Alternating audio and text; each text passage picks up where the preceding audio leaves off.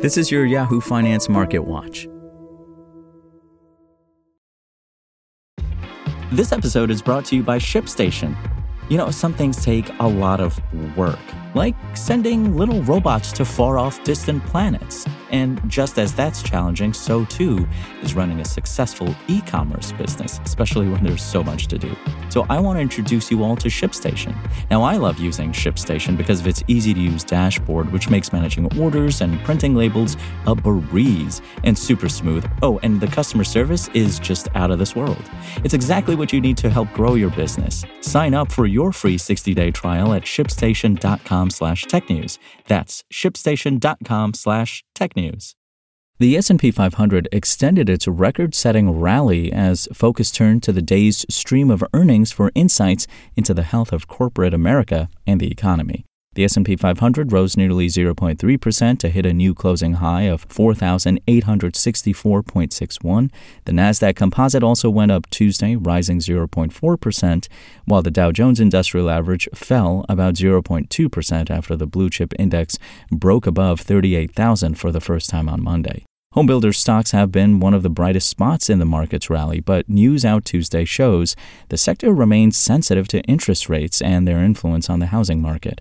After a tech-driven rally pushed the market to new record highs, earnings in other sectors served as the key market movers on Tuesday. An earnings disappointment weighed on the Dow as 3M tumbled more than 10% on Tuesday as the company's 2024 profit outlook came in below Wall Street's expectations. Consumer staples and communications services were the biggest gainers in the S&P 500, with staples rising more than 1% as investors digested quarterly results from Procter & Gamble and Verizon, among others. Elsewhere on the earnings front, an upbeat 2024 profit forecast from United Airlines helped lift its shares by 5% on Tuesday. Shares of other airlines, including Delta and American Airlines, rose after the forecast, which came even as United warned of a hit from the grounding of its Boeing 737 MAX 9 planes.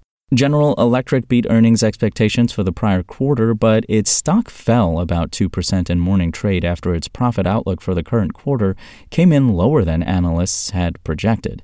Johnson & Johnson shares fell more than 2% as the company noted it's in progress to reach a settlement with 43 state attorneys general to resolve claims on Johnson & Johnson's marketing of its talc product. The Wall Street Journal has reported that Johnson & Johnson will pay $700 million to settle the investigation.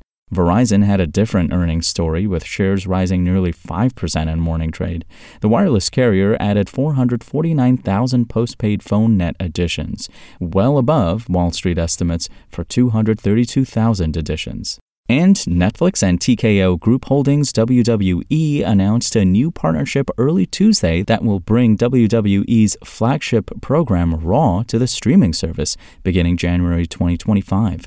While financial stipulations of the deal were not disclosed, multiple reports said the agreement is valued at more than $5 billion. Shares of TKO, which also serves as the parent company of UFC, soared more than 20% in early market trading. Netflix shares traded flat at the open after jumping roughly 2% in pre-market trading. That's all for today. My name is Imran Sheikh, and for the latest market updates, visit us at yahoofinance.com.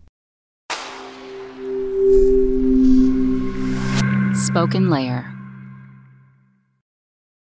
Want to learn how you can make smarter decisions with your money? Well, I've got the podcast for you. I'm Sean Piles, and I host NerdWallet's Smart Money Podcast. Our show features our team of nerds, personal finance experts in credit cards, banking, investing, and more.